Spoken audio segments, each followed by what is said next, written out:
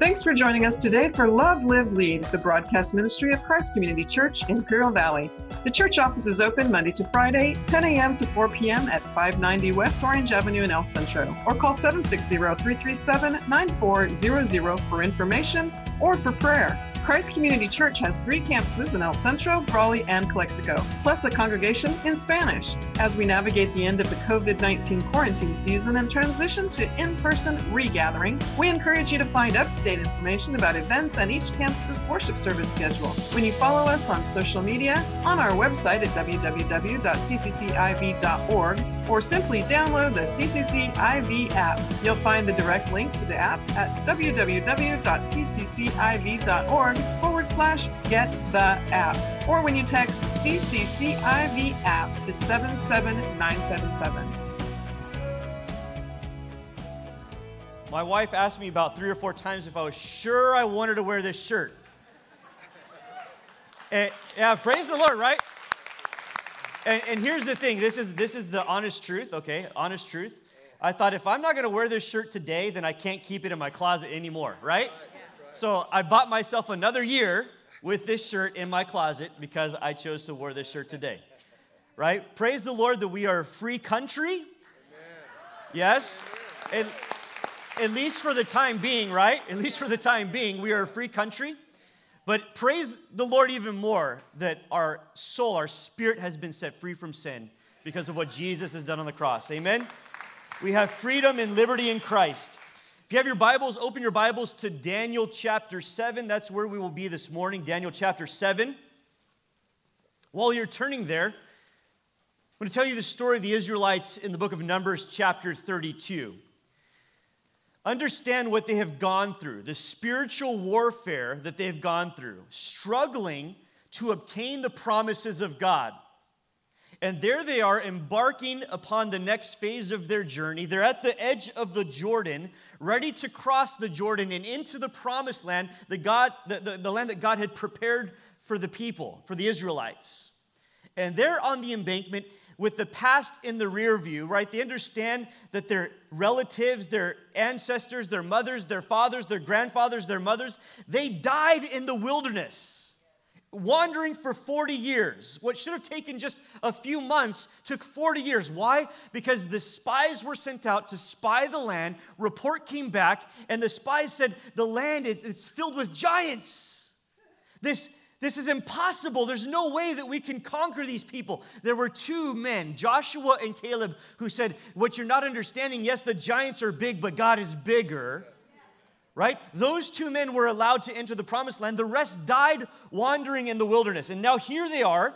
The next generation of Israelites are at the edge of the Jordan, ready to cross over to claim their inheritance, what God had promised them as a possession. And there are 2 tribes that stand and they look around and they see the plains and they see the pastures and they think to themselves, you know what, we have lots of herds and flocks and this land is very suitable for our possession. We would rather stay on this side of the Jordan than to cross the Jordan and take the land that God has promised us. So the tribe of Reuben and Gad, they say to Moses, let us stay on this side and enjoy our inheritance. We'll take the land on this side. Let us not go over with the rest of the tribes into the promised land.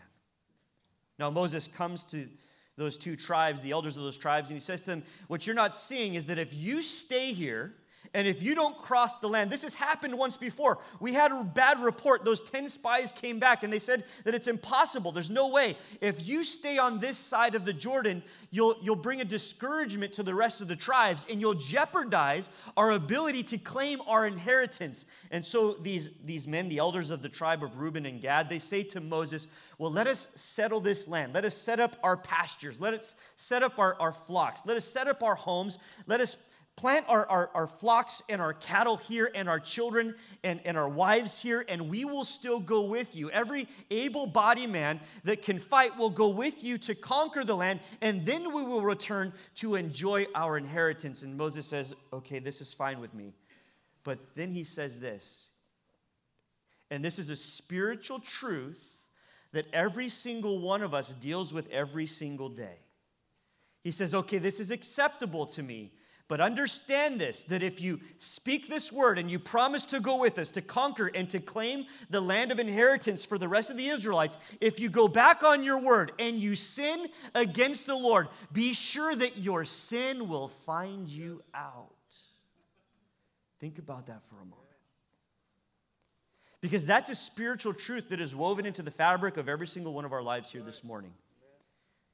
Now, Jesus died for our sin. God came and made a way for us to be forgiven of sin. But that doesn't mean we aren't still going to suffer consequences of sin, right? And that really it's your sin that is hunting you down. It's the enemy who wants to steal, to kill, and to destroy. And this is what happened here to these two tribes. They saw the lay of the land.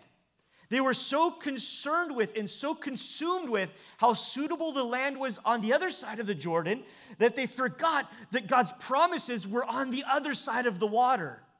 And they settled for less than God's best because the world consumed them. Because they looked around and they got so overtaken with what the world had to offer that they actually forfeited and surrendered some of God's blessings and some of God's promises that they should have claimed for themselves because the world was so attractive to them. Be sure that if you fall into sin, your sin will find you out.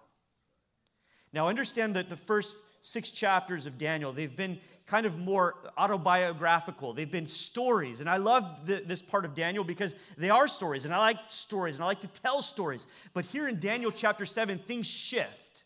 There's a notable shift that is going to take place. And so the first 6 chapters, you see and you read these stories of these young Hebrew boys that have been able to stay pure and clean in the midst of a land that has taken them captive. They're no longer in the Israel that they were promised. They're no longer in Jerusalem. They're no longer able to go to their temple. They've been taken to a foreign land called Babylon, right? And they've been made to kind of try to assimilate into the Babylonian culture. And we see these stories how even in the midst of worldliness, if you really keep your heart true to the things of God, you don't have to succumb to that worldliness. You don't have to settle on the wrong side of the Jordan.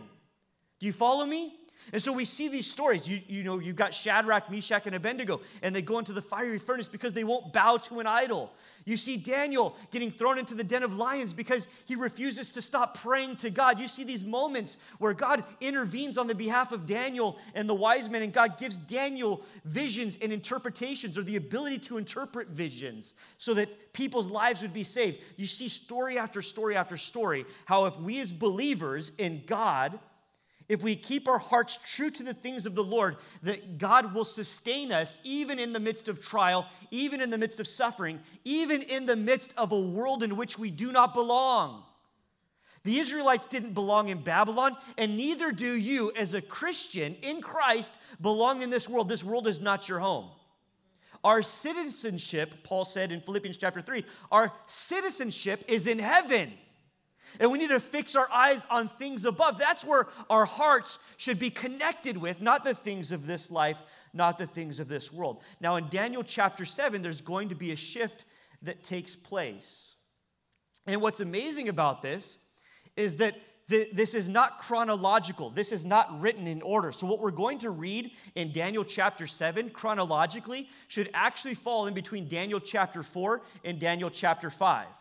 Remember, Daniel chapter 5 is when the writing was on the wall. You remember this story, right? Belshazzar sees this writing on the wall and he calls for Daniel. What is this mene, tekel upharsin? What does this mean? Right? It means your days are numbered. You've been weighed, you've been found lacking, and your days are numbered, Daniel told King Belshazzar. Right? So that actually took place. What we're reading here in Daniel chapter 7, it takes place 15 years or so before Daniel chapter 5. Okay, so sandwiched in between the end of Daniel chapter 4 and Nebuchadnezzar's judgment, his humility, and then his restoration, and Belshazzar's reign in Daniel chapter 5, falls this vision that is given to Daniel. No longer are we going to be solely looking at these stories that encourage believers to stay true in the midst of a faithless world, right? Now we're going to be getting into some meat and potatoes of the prophecies of the book of Daniel. And so this begins the prophetic section of the book of Daniel. Shame on me, right? I asked you to turn to Daniel chapter 7. I didn't have it. So read with me, Daniel chapter 7, Beginning in verse 1, we're going to read a few verses and then we'll come back and we'll really dissect this text together. Daniel chapter 7, verse 1. In the first year of Belshazzar, king of Babylon. Again, in the first year, right after he had been appointed, right, by his father-in-law to stay and to be the regent who oversees Babylon. Okay, this is after Nebuchadnezzar's time, sandwiched in between Daniel 4 and 5. In the first year of Belshazzar, king of Babylon, Daniel saw a dream and visions of his head as he lay in his bed. Now, this is Daniel now receiving a vision. All the other ones that we've read, really, they're other people receiving dreams or visions, and Daniel coming and giving interpretation. This is different. Now, in this case, Daniel himself, as he's lying on his bed, he receives this vision. This is a word that God has for Daniel. Now, let's read on. It says he wrote down the dream and told the sum of the matter. Now, I don't know about you or if any of you have this as a kind of an MO. I used to keep a notepad by my bedside because the Lord would wake me up in the middle of the night and I need to write down ideas or inspiration that I would have for sermons or things that I was supposed to teach through. Now I don't have to do that because I have a note thing on my phone, right? I just type it in there. But the fact of the matter is, if you expect God to speak to you, why would you not be prepared for when he does? Right? Daniel here, he gets up in the middle of the night, he has this vision, he writes it down immediately. He doesn't want that word to be snatched from him. He doesn't want that word to be stolen from him, so he writes it down, right? Again, so look at this, read on with me.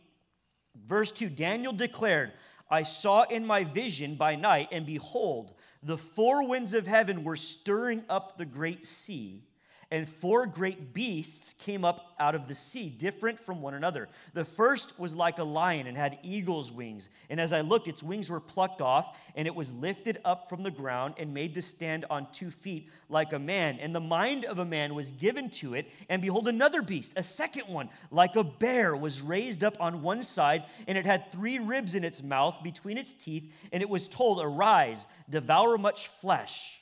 Verse 6, after this I looked, and behold, another like a leopard with 4 wings of a bird on its back, and this beast had 4 heads, and dominion was given to it. Now pause there for a moment. We're going to begin this morning by looking at the vision of Daniel. If you're taking notes or if you're following along on the app with the notes from home, note that that's your first point there, is that we're going to look at the vision of Daniel. Daniel has this vision that God has given him. The first part of this vision is a vision of the kingdoms of the world. So we're going to consider these, and what I want you to see in this moment here is these visions that Daniel has of these 4 beasts correspond to the vision that was given to Nebuchadnezzar in Daniel chapter 2. That was a few weeks back, but if you think a few weeks back with me, you remember that Nebuchadnezzar's troubled by this dream that he has. And he wakes up the next morning and he calls for the wise men to come. And he says, I want you guys to not only interpret this dream for me, but I want you to also tell me what it means. And the wise men say, well, sure, no problem. Tell me what the dream was, and then we'll give you the interpretation. Nebuchadnezzar says, I don't think you heard me correctly. I want you to tell me what the dream was, as well as the interpretation, so that I know for certain that you're hearing from the gods. Again, they're pantheon there, right? I want to know for certain that you're the real deal. No one's able to do it. Daniel is summoned, or Daniel hears. He says, let me come and give the king the interpretation. He calls those who are of like-mindedness together. He says, let's pray together. Let's seek God together. I need to give this interpretation as well as the dream. He shows up and he tells Nebuchadnezzar, this is what your dream was. In your dream, you saw an amazingly large, impressive, awesome statue. And the head was a head of gold. And then as it tapered down to the shoulders and the arms, it became silver. And then there was a belly of bronze, and there were legs of iron, and the feet were iron mixed with clay. And he says, this is the interpretation, O king. What you've seen is an unfolding of the history of the kingdoms of the world that will occupy Israel. These are the kingdoms that will oppress Israel. And he's telling him world history before it happens. What do we call that? We call that prophecy. Daniel is saying what God has shown you, Nebuchadnezzar, is a prophetic word of what will happen in world history from this point forward. And he says this, you, O Nebuchadnezzar, are the head of gold. But after you, there will come another kingdom, signified by the silver and the two arms. And the Bible commentators believe that this represents the Medo-Persian Empire, who took presence, and they came and they invaded Babylon. They took possession of the land in 539 BC. What they did is they diverted the Euphrates River, and they went in under the wall of Babylon. I mean, Babylon had these towering walls and gates. I mean, some Bible commentators believe hundreds of feet high, these walls. They were insurmountable. They were no way you could break through these walls. So they diverted the river, which went under the walls, and they went through underneath the walls, opened the gates, and then basically it wasn't even contested. The Medo-Persian Empire came in and they routed the Babylonians. So that happened in 539. Then he says, after the silver, there's a belly of bronze, and this symbolizes the Greek culture, the Greek Empire led by Alexander the Great, who finally kind of wrestled control away in about 330 BC. After the belly of bronze, there were the legs of iron, and this, Bible commentators tell us, symbolizes the Roman Empire. They were strong, and they basically suppressed all of the known regions, all right? So there's these three. And then there's the feet, which are iron mixed with clay, which is a future kingdom that is a revived Roman Empire out of 10 nations that we have yet to see come to pass even in our time. So Daniel says this is what the vision is, Nebuchadnezzar. Now, what I want you to understand, what we're going to read today is the same history, prophetic history unfolding, but instead of seeing the history from the eyes of man, Nebuchadnezzar sees this head of gold and these shoulders of silver and this belly of bronze and these legs of iron, and it's impressive and it's regal and it's imperial and it looks like something to be desired.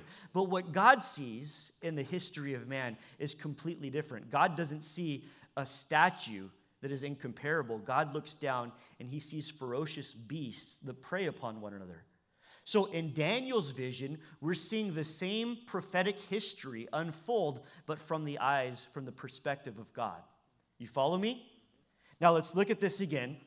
The first beast, right? The first beast that is, or let's say this first. There's these four winds that are swirling, and these winds coming from every direction, from the north, from the south, from the east, from the west, basically causing a churning that happens there. Oftentimes the wind in the scripture, it symbolizes the Spirit of God. So you can say, just like the Spirit of God hovered over the waters or over the vast of nothingness before creation, right? Here we see the Spirit of God hovering over the great sea, quite possibly the Mediterranean Sea. And the seas symbolize the raging nations. And so here, out of the raging nations, the first beast comes up out of the water, and it looks like a lion, but it has wings of eagles. And the wings are plucked from this animal, from the lion, and the lion is made to stand on its back feet, standing up like a man. And it's given the mind of a man. Do you remember what happened if this lion here, it corresponds with the nation of Babylon or the empire of Babylon? You remember what happened to Nebuchadnezzar? He was up on his rooftop in Daniel chapter 4. We read this a few weeks ago. He was looking around from possibly the towering walls of the hanging gardens of Babylon. He looks around and he has pride fill his heart. And he says, look at what I've done. Look at what I've accomplished. And in that moment, God removes from him his reason, and he's driven out into the pastures, and he lives like cattle for 7 years until the time comes when it says there in Daniel chapter 4 that Nebuchadnezzar says, my reason returned to me. I was mad. My pride drove me to madness, but then my reason returned to me. And he was once again restored to his rightful place as the king over Babylon, right? So this corresponds beautifully with that. You see this regal lion, it has the wings of eagles, but the heart of it, and this is what it actually says in the Authorized Version, in Daniel chapter 7, verse 4, in the Authorized Version, in the King James Version, it says that he was given the heart of a man. He was given the mind of a man, given the heart of a man. I want you to understand this morning. If you're here this morning and your heart is hard as stone, if you're here this morning and your mind has been perverted by sin and the things of the world, there is only one solution for that sickness, and that is for God himself to come and to soften your heart and to renew your mind. There's a promise that is made in Ezekiel chapter 36. Listen to this. It says this in Ezekiel chapter 36, I will sprinkle clean water on you. He's speaking to the nation of Israel. And you shall be clean from all of your uncleanness, and from all of your idols I will cleanse you, and I will give you a new heart, and a new spirit I will put within you. I will remove from you the heart of stone, and I shall give you a heart of flesh. If your heart this morning is hard, if your conscience has been seared through the deceitfulness of sin, if your mind is perverse, if you cannot, no matter how hard you try, stop thinking those disgusting thoughts, the only hope for you is to come to the Lord and say, God, I don't want this heart hard. I don't want this hard heart any longer. I don't want this vile mind any longer. And just like Nebuchadnezzar was restored, God can give you a heart of flesh, and he can renew your mind, and you can leave here different than when you came. You don't have to live that way any longer. I love the fact that here, just like what happens in the life of Nebuchadnezzar, this beast is given the heart of a man. He's given the reason of a man. This is what we call in the church being born again. And we toss these words around often, and maybe sometimes we don't explain them enough. But what does it really truly mean to be born again? It means to be born from above. It means to be completely renewed. It means to be given a new heart and to be given a new mind and to be renewed in spirit. And the only way you can get to the kingdom of heaven, the only way you can reach heaven, Jesus told Nicodemus, is you must be born again. God has to remove from you that heart of stone and place in you a heart of flesh. God has to take from you that vile mind and to wash it and to cleanse it and to restore it. And you can be born again this morning if you just ask God for help. If you just say, God, I'm tired of living this way. Make me new. This first beast would correspond with what we see as the head of gold. This is the kingdom of Babylon. This is Nebuchadnezzar's kingdom. The second beast that arises from these stirring waters of the Mediterranean, the great sea, which symbolize the nations raging, the nations of the world. The second beast that arises looks like a bear. And the bear is leaning to one side, and in its mouth there are 3 ribs. So what does this mean? Commentators tell us that this again symbolizes the chest and the arms of silver. This would be the Medo-Persian Empire. Just like the Persian Empire kind of overtook and was stronger than the Medes, so too the bear is leaning to one side. And it has within its mouth 3 kingdoms: the kingdom of Egypt, the kingdom of Babylon, and the kingdom of Lydia. And so this is what Bible commentators believe. It's a lumbering bear. It's a big bear. It's going to devour much land. It's going to take much land. And this is exactly what the Persians did. They had a military, an army that was 2.5 million men strong. Now, in context, understand, in those days, that was an impressive military. The population of the world isn't what it is today. This was a big military, but because it was so large, it moved very slow, much like a bear. And so again, Bible commentators say the lion corresponds with Babylon. The bear corresponds with the Medo-Persian Empire. The third beast that arises from these stirring waters is a leopard. And this leopard has 4 wings, and it has 4 heads. Now, if I had this vision, I think I would be a little stressed out as well, just like Daniel, right? But what does this represent? What does this animal represent? This would be the Grecian Empire. The Greeks, led by Alexander the Great, had an army that was only 35,000 people strong. But it was swift, it was fast, symbolized by the 4 wings. It would go in and it would conquer quickly. And they led kind of guerrilla-style warfare. They went in and they were out. And they subdued a lot of nations very quickly under Alexander's rule.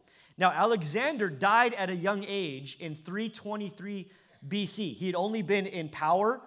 He had only been on the throne for about 7 years after he finished conquering the lands that he conquered. After those 7 years, he died, and because he didn't have an heir, he didn't have a successor, the control of the Grecian Empire was left in the hands of 4 regions given to 4 of his generals, which would be symbolized by the 4 heads of the leopard. Are you following me? Are we all up to speed? This is Nebuchadnezzar's belly of brass. Thanks for joining us today for Love, Live, Lead, the broadcast ministry of Christ Community Church, Imperial Valley. The church office is open Monday to Friday, 10 a.m. to 4 p.m. at 590 West Orange Avenue in El Centro, or call 760-337-9400 for information or for prayer. Christ Community Church has 3 campuses in El Centro, Brawley, and Calexico, plus a congregation in Spanish. As we navigate the end of the COVID-19 quarantine season and transition to in-person regathering, we encourage you to find up-to-date information about events and each campus's worship service schedule when you follow us on social media, on our website at www.cccIV.org, or simply download the CCCIV app. You'll find the direct link to the app at www.cccIV.org/get-the-app, or when you text CCCIV app to 77977.